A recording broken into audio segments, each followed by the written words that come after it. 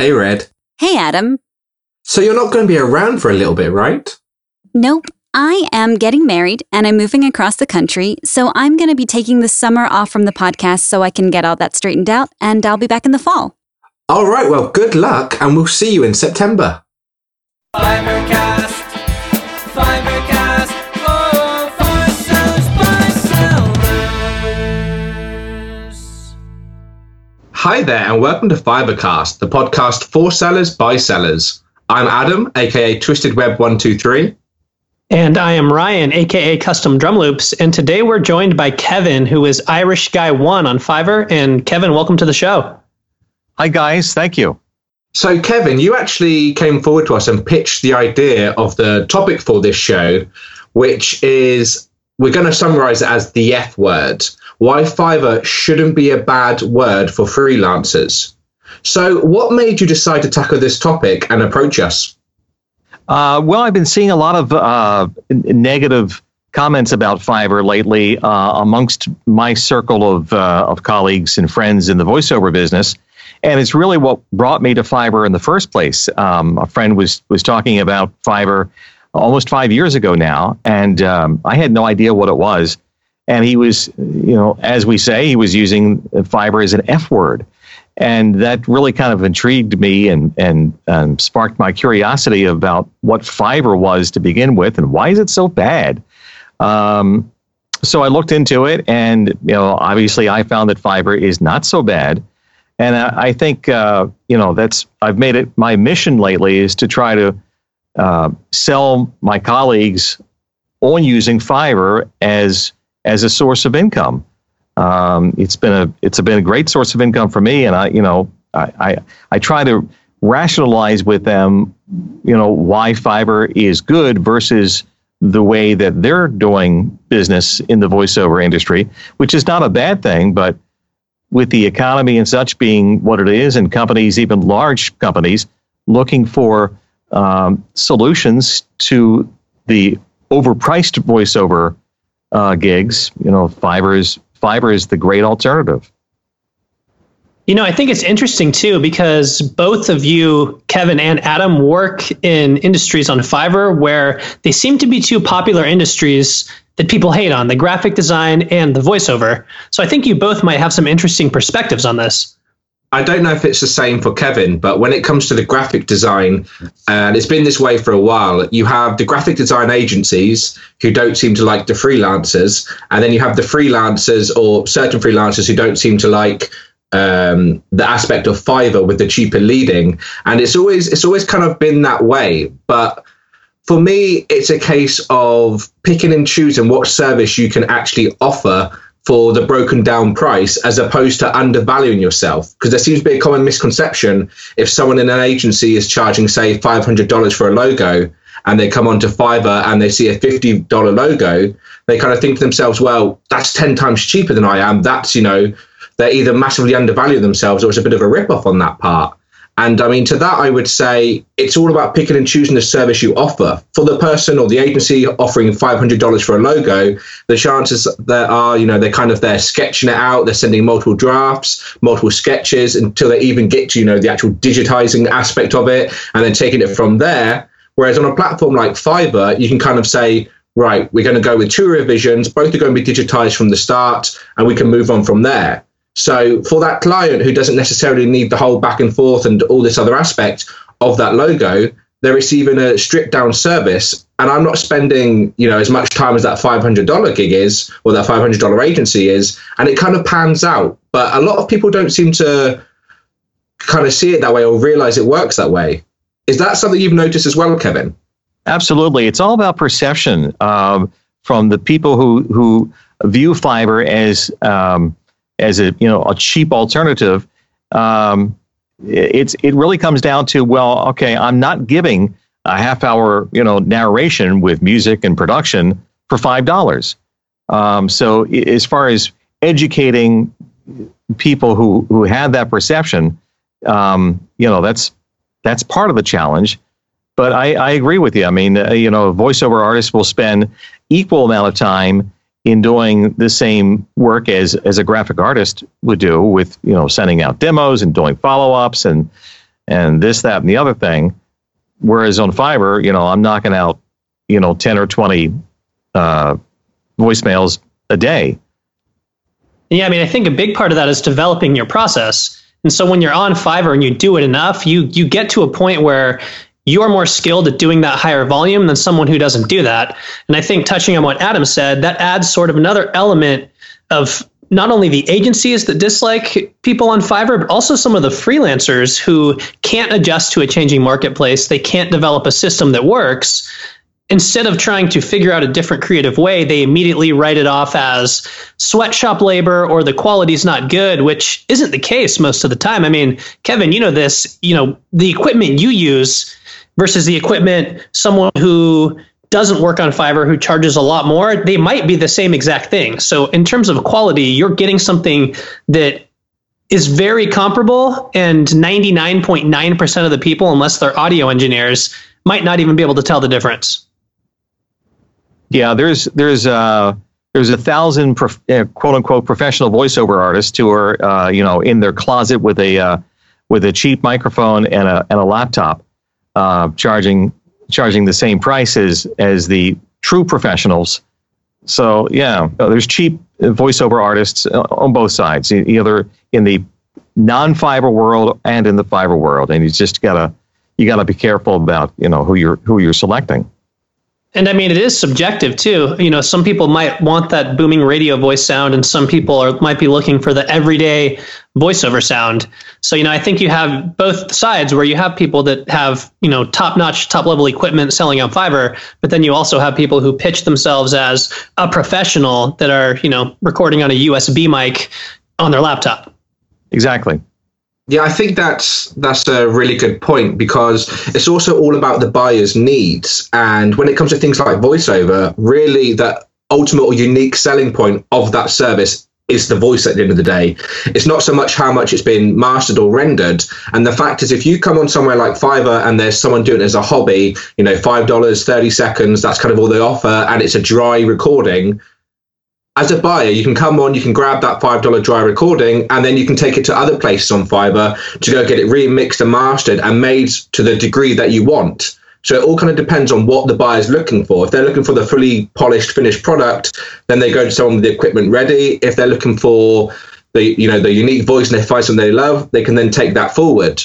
But coming back to what you said about the process as well, Ryan, I think that's an absolute key area, because when you often look at external or alternative working processes, if I were to come to Kevin and say, hey, Kevin, I've got this script, it's 3 minutes long, can you, do me a couple of demos, can you record it out for me?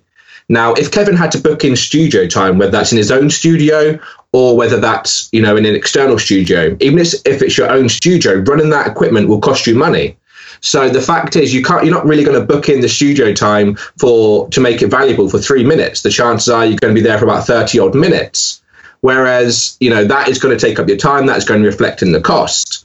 But when you're on somewhere like Fiverr and you wake up in the morning and you check your orders and you've got a list of everything you can do, you can go into that studio, and rather than spending, 30 minutes on one recording, you can kind of do 10, 20 recordings in 30 minutes, send it out and maximize your time efficiently. So you're pretty much probably earning the same ratio of wage as one recording elsewhere, but as you say, Ryan, you're optimizing your workflow.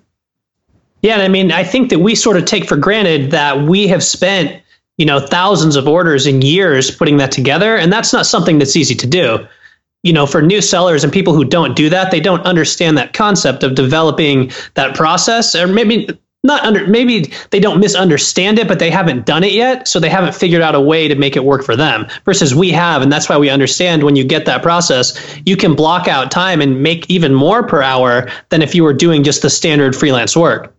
I think that's key. One of the things I try to explain to the narrow-minded folks who view Fiverr negatively, especially in the voiceover industry, but I think it transcends among all the creative services. How much time? What is your hourly rate for accomplishing this voiceover?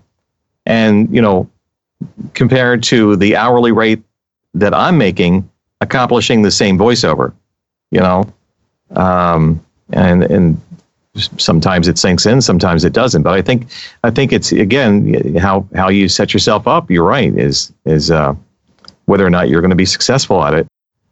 I think, yeah, doing that, when you optimize with your gig extras, you can even earn more per hour. For example, a $100 order might take you the same amount of time as a $5 order, depending on how you offer your extras and how you position those. So that's one thing that people don't realize, is it's all about finding that average order price and what you want to work at per certain hour and making it work. Yeah, I mean, for me, I actually, when I've got the orders in place, I actually earn more on Fiverr per hour than I do in my external job, which is running a web development company. And that's simply because, you can charge someone a per hourly rate for development work, but there's always going to be a cap. You can't turn around and say, I'm going to charge you this much, because that, it might take their mick a little bit. But the fact is, on Fiverr, if you've got 6 or 7 orders, like you say, Ryan, that you can do in under an hour because you perfected that queue, you might let's say turn around and you do, 7 orders at $30 a pop. So that's $210. So if you go to someone, outside or to an external client and say, my hourly rate is $210 an hour, that's an expensive hourly rate. That's like lawyer fees. So when you're trying to justify that to a single client, it becomes more difficult. You become more bespoke, and you have a very high set clientele, which is obviously a harder thing to do. But if you're pitching that as $30 jobs to 7 clients, and you can do that in an hour, that market is a lot easier to break into. It's a lot easier to crack than it is to crack a market of one client, $200+ an hour. That's very true. And I mean, I think, touching back on what I said earlier in relation to that, say if you get a $5 order and it takes you 5 minutes to do, but then you get your next order that's that $5 base order, but they also order the source files. They order a day faster delivery. They order different formats. All of those are probably going to be sort of time-free extras that you're adding on. So you're spending the same amount of time on that project, but because they want a more all-inclusive package, you're making more in that time frame. Yeah, as you say, it's about finding that balance where, for me, my logo design service, if someone just comes to me and orders the cheapest package, it's okay, but you could call it maybe a borderline loss leader, if you like. But I spend so much time and effort on the upsell afterwards that when they come back, it goes from being, kind of borderline to an okay wage to majorly ramped up through, as you say, pretty much passive upsells, because when you're creating a logo, you are also creating the source file along with it, but it's about retaining those rights or retaining that file format until they're paying additional price. So for the buyers, that works perfectly, because often I have buyers come to me, they've just launched a website and they want a logo set up. I'll set up a logo for them. They walk away happy. I've earned money from that, and then their business will do well. They come back and say a month's time and say, hey, our business has done fantastically. We're now looking to print some business cards and we're looking to print some posters. Can we have the source files as well? And then, I don't really know many other areas where you would be able to have an upsell that's passive for a continuous period of time. I've had clients come back to me as much as about a year afterwards asking for the upgrade files.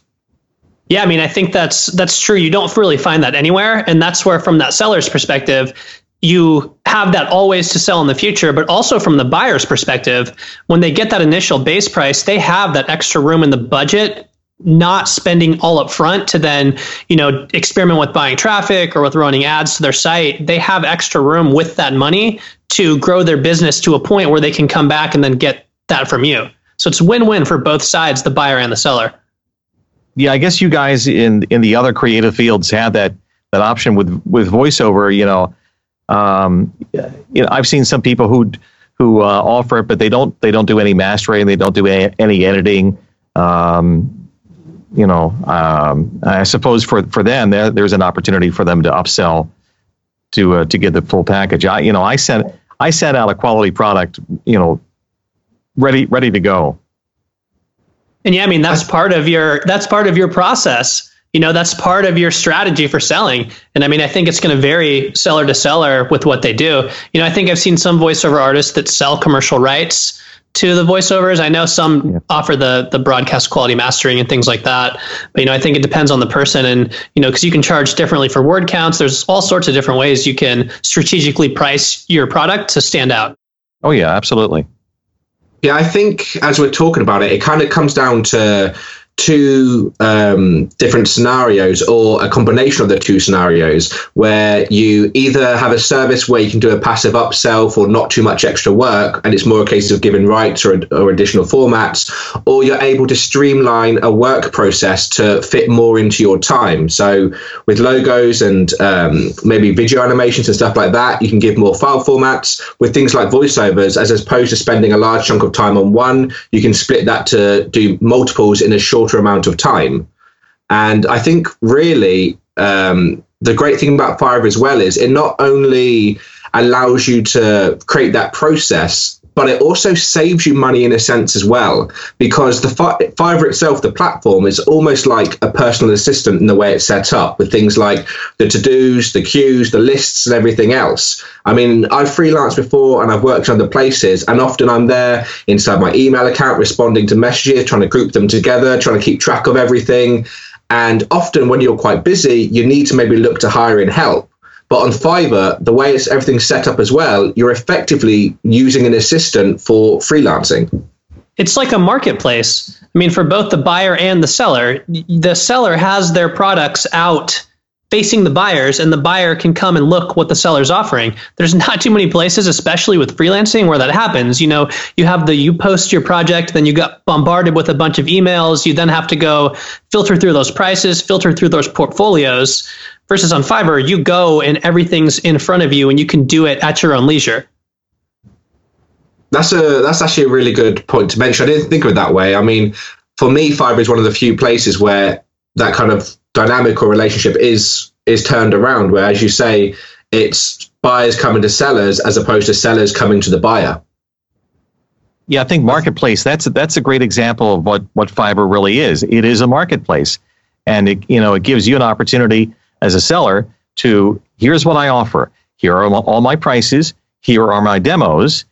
Here are real examples in the portfolio section. Here are real examples of what I've recorded.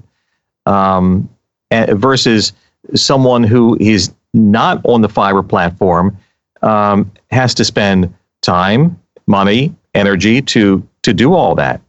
You have real world reviews right there too, so they can see the reviews even right in those one spots from actual users. Exactly.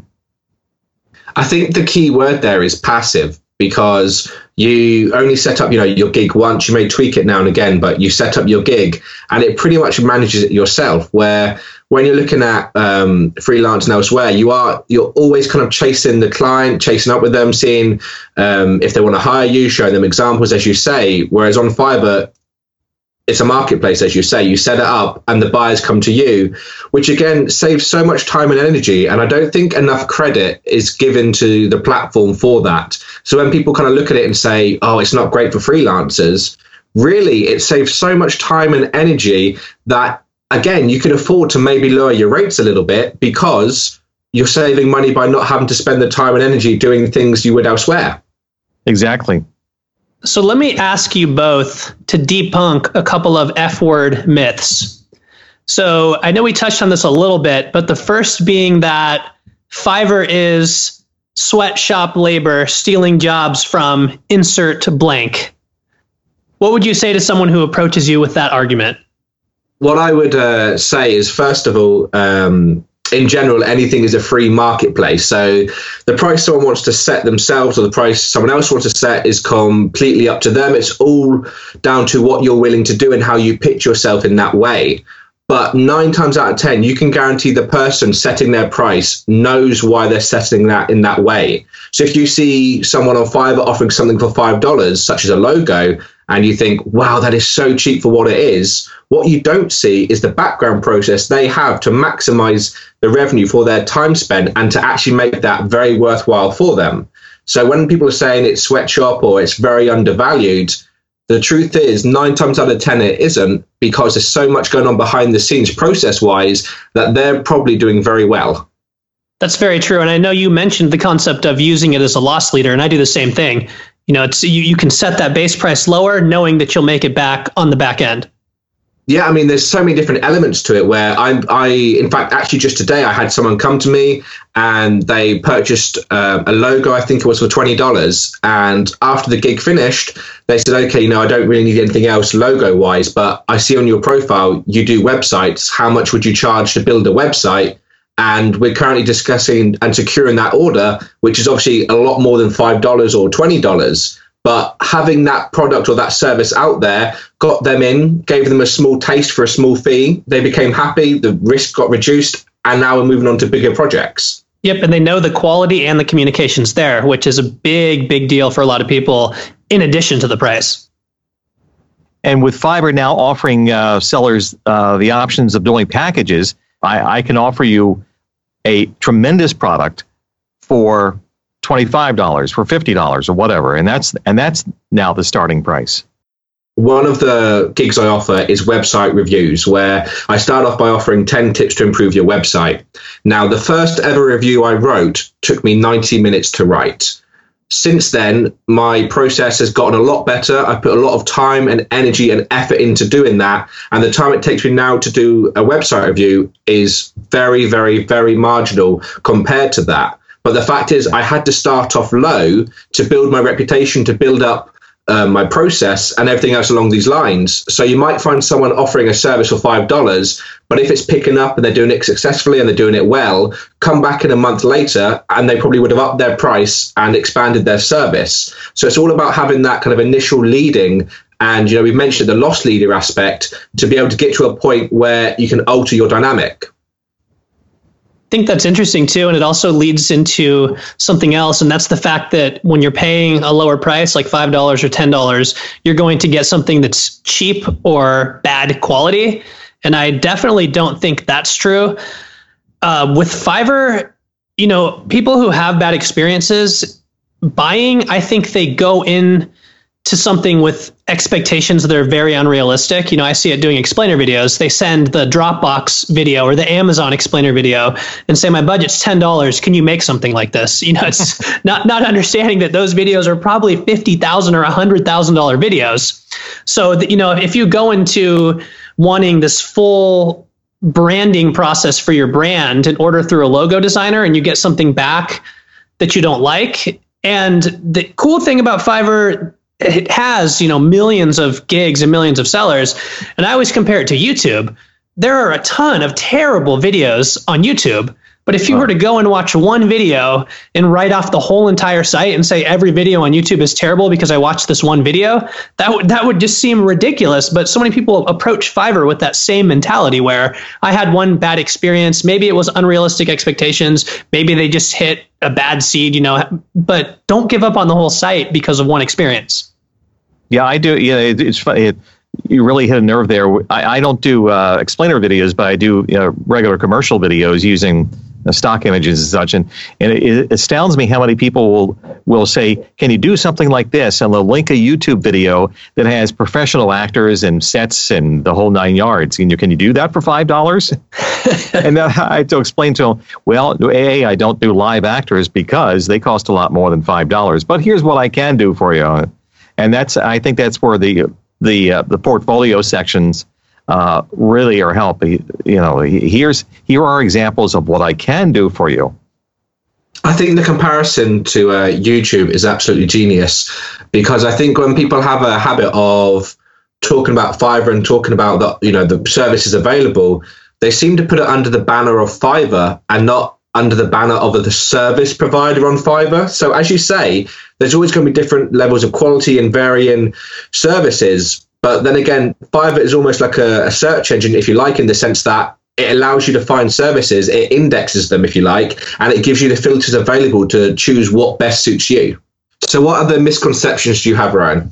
Or common misconceptions have you heard? So one other big one is maybe you can help with this one, Adam, because it's specifically tailored to graphic design. And I personally have an opinion on this, but I'll be curious to hear your take. And that's the fact that when you go to get a logo, it's the most important thing that represents your branding. And you need to have that set before you proceed with anything else. And someone on Fiverr who's cranking them out is not going to be able to take the time to go and understand your brand and understand your concept and nail exactly what you're looking for before you can proceed with everything else with your business. So I would disagree with that in the sense that as long as the designer is managing their time correctly, if anything, doing a high amount of logos is actually going to give you a better perspective of what a company needs. So when I'm actually busy, my creative juices flow a lot more. And I often have buyers come to me and they give me an idea and they're not really sure what they're looking for, or they aren't really 100%, or they may ask for something and I'm thinking that's going to look terrible. And I'll kind of, I actually ask in my gig description, do you want to give me free reign or do you want to give me extra details? And most of the time people give me free reign. And the experience that I've picked up from always thinking, always working on so many different concepts and so many different aspects is I often send something back and they kind of think, oh, wow, I didn't even think of that at all. But if I'm sat down and quiet, often you kind of find it dry up. I mean, if I worked on one logo a month and someone approached me, I would probably spend a lot of time trying to think of an idea or a concept, not knowing what other industry sectors are doing, not knowing what their competitors are doing, having not kind of worked on that. And maybe that's why the price is higher for certain agencies, because they do less. So it takes more time or effort to kind of get up to date with that industry. Whereas if someone comes to me today now and says, I want a fitness logo, I do quite a lot of fitness logos. So I know what's going to look saturated. I know what's going to be quite unique. I know what sort of color schemes you usually associate with fitness. I know what color schemes you want to avoid. And that's all from actively working. Whereas if I did a fitness logo 6 months ago, I would have to do so much research to keep up to date with that. And especially with how fast the marketplace evolves right now, with technology changing so quick. And I'm probably going to get bashed on the head by every graphic designer I run into by saying this, but in my opinion, that initial start with the logo doesn't matter that much because you can always change it. And I mean, look at Instagram. They just did a massive overhaul of their logo. So I don't think it's as much as it used to be, like the Nike swoosh, like, okay, that's it. That represents their branding. But, with digital marketing and things like that, it changes so frequently. I mean, go look at how many brands have changed their logos just in the past 10 years. Yeah, I think when it comes to logo design, it's not always the conviction of how it's achieved. It's the better thing to look at is the proof of concept. So, we see websites or companies all the time changing their logo or changing their branding. I mean, Uber changed their logo, I think it was the beginning of this year or near the end of last year. And although it's quite different to their old design, it retains the proof of concept. Google changed their design recently. It still retains the proof of concept. Instagram, again, has retained the proof of concept. So even if you're coming onto Fiverr and you come on with an open mind and you think, right, I'm going to hire 20 different $10 gigs. I'm going to spend $200 and have a look at what's available. You may get varying degrees of quality come back depending where you're looking. But if you get a proof of concept that comes back or an idea that you absolutely love, that is more than worth the money that you've invested. And you can either hire someone to improve that further on Fiverr. You could look elsewhere. Completely up to you. But for me, when it comes down to logo, the proof of concept is normally more important than the literal design, because even if you do redesign, as long as you retain that proof of concept, you've maintained the key brand of the business. And some like Uber were fairly drastic redesigns. I mean, that was a pretty big shift in terms of the look. Oh, yeah, definitely. In terms of the look, it's completely different. But when you look at it, the proof of concept, you can see is still there. You can still see it related to what Uber is. I mean, to my knowledge, it's picked up quite a lot of negative publicity on the actual design itself, but people still know it's Uber. Yep. And it's all subjective, especially with logos and branding. I mean, even look at Airbnb too. That's another one. That's the other bit as well when it comes to branding and logos. I always find it funny when you kind of see designers critique each other's work in quite a negative light, because although it's good, to follow certain trends or certain patterns, and some things are generally, preferred by a majority as opposed to a minority, at the end of the day, it all comes down to what the buyer likes. Now, I've created logos before that I've loved and the buyers wanted to change it. After changing it, sometimes I thought, personally I thought looked nicer beforehand. But if the buyer likes it and they're subjective to that, who am I to argue or question what they want? You know, they're hiring me as a logo designer in that respect. So I think it all comes down to what, you know, the buyer wants as well and how that's reflected in the work. It's very true. I think sometimes it's easier to please a buyer who has no idea of what they want.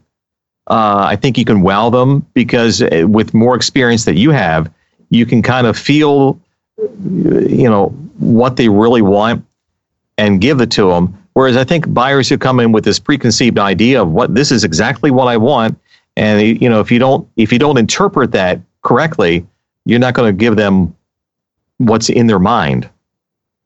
I've actually I've experienced the opposite of that in some respects, where sometimes I actually have designers come to me to purchase logos for their clients, not specifically for their clients. It's not their final deliverable, but just because they've gotten to the point where they know so much that they're set in their own mindset and they need a fresh take or a fresh perspective on something. So going somewhere like Fiverr and picking up a proof of concept, you know, for what's relatively a small amount of money that's not going to break into their margins, it helps to give that fresh idea or to look into it further. In the same way, when I've do my website reports, I often have a lot of companies come to me and offer them white label because they're pitching changes and stuff to their client's website. But having worked with this client, you know, had this contract with this client for years, they're trying to think of fresh things that they can do that they haven't already mentioned in the past. So it's almost like consulting, if you like, with other professionals to get that fresh take or that fresh look on it. The buyers who, for me, don't know what they're looking for are some of my hardest buyers, because some will turn around and go, wow, this is exactly it. This is what I've nailed. But then others will kind of turn around and it's the mindset of, I don't know what I'm looking for, but it's not that. Can you do something again? And then you do something again and they go, I don't know what I'm looking for. It's not that, but can you do, I'll know it when I see it. And you're kind of thinking, okay, this is difficult. I'm not there with you kind of thing. Yeah. Maybe it's the differences between our two creative industries. You know, I found that most people, when they say, I don't know what I'm looking for. You know, I've got a medical office, you know, record a voicemail greeting, but I don't know what kind of approach I want. Well, you know, I've recorded hundreds of medical office voicemail greetings, so I know what you want, and I usually wow them. But I guess it changes from industry to industry. I agree with Kevin on that one to an extent of you get people that come in and say, all right, just picture Morgan Freeman and mix that with Bruce Willis and just do a voiceover that sounds like that, you know, and they have these specific images in their mind. I mean, I say too with explainer videos, you know, the whole start in a sandbox and it zooms out and it's a desert and it zooms out again. And, you know, when people have these specific things in their mind, it's often near impossible to recreate. Yeah. So when you have that element of freedom, it relies on your professionalism and your experience to deliver the product. Yeah. And I think with Fiverr, you can see that in a seller by the level that they're at, the number of gigs they've completed, you know, their feedback and so forth. So what advice would both of you give to someone coming to Fiverr as a buyer to avoid the F word experience, to get the true Fiverr experience? What should they look for when they search for gigs? What questions should they ask the seller? What should they do to make the Fiverr process as awesome as possible when they're buying something? So my recommendation is kind of threefold. The first one is to shop around and see what options are available. The second one is to kind of don't put all your eggs into one basket. So if you're looking for a logo design, maybe order from 5 different people at the lower set package or the lower price to get a varying degree. And then the third one leaves off of that, where come in at, if you have any reservations or you aren't quite sure, or if you haven't worked with a seller before and you know you're a little bit reserved, come in at the lower price and you can always upgrade later on from that. Because, you know, if you come away and you think, well, actually that didn't turn out how I wanted it to, but you spent $5, completely fine, you look for another seller. Whereas if you spend $100 and you say that didn't turn out how I wanted it to at all, you may have soaked up your budget doing that. So it's all kind of finding that balance, because as I say, although I would stress, it's only if you have reservations. Now those reservations for me are reduced the more ratings you see on a seller, or the level of the seller, and so on and so forth. So it really just for me comes down to shopping around, looking to put your eggs in multiple baskets. And if you've got any reservations, act upon that. What about you, Kevin? I agree with that wholeheartedly. But I think also if a buyer has come to Fiverr to begin with, then Fiverr is not such a F word to start off with. So you've got them. They've taken the carrot, as it were. But I agree with Adam just to shop around, see what the seller offers, see what the feedback for them is. Again, I keep going back to the portfolio. It's been the greatest thing since bread and butter. Sliced bread and butter. Thank you. That's what I was looking for. You can see what the seller offers beforehand before you jump in the pool. Yeah, I think that's very true, because I mean, I have seen samples before where, coming back to your Bruce Willis and Morgan Freeman voiceover, Ryan, where people kind of say, I ordered this voiceover and it sounded nothing like Bruce Willis and Morgan Freeman. And you're kind of like, oh, who did you order it from? Oh, this British guy. And you kind of think, well, if you have a look at the portfolio and make sure the seller is a right fit for you, then it's more likely to come off the way you want it to. But again, I think that kind of falls under the perception of some buyers, where they see Fiverr as the entity, as the main provider, and they don't seem to have a distinction between the individual sellers. So if you want a voiceover, you don't buy from Fiverr, you buy from a service provider who's on Fiverr. So it's all about finding that service provider who actually matches your criteria. Because if you're looking for an American accent and you're hiring from a British guy, chances are it's not going to be how you want it to be. Right. And I mean, I think to even take that a step further, if you were to work with someone who's done a lot on Fiverr, for example, if I do explainer videos and someone says, I need a radio style voiceover from someone who's truly a professional, they can dig through my network. We do so much work on Fiverr that there's chances are that we have a lot of connections for different gigs. So I would say ask people that you like and have good experiences with who they recommend, because that way you're probably going to get somebody who has a similar style approach to customer service and quality and different things like that. Yeah, it's a good point. I think the more relationships that you establish with sellers, that increases your network for new sellers, for new buyers, rather. I'm sorry. Yeah, and you become a trusted source and a connector, so exactly. It builds even more trust with that buyer to potentially refer more clients your way. Yeah. Well, that's all we have time for this week. Thanks again to Kevin for joining us. You can find him on Fiverr at IrishGuy1. Our jingle today was made by Ryan, aka Custom Drum Loops, and as always, we were edited by Dancha. Thanks again, and see you next week. Fiverr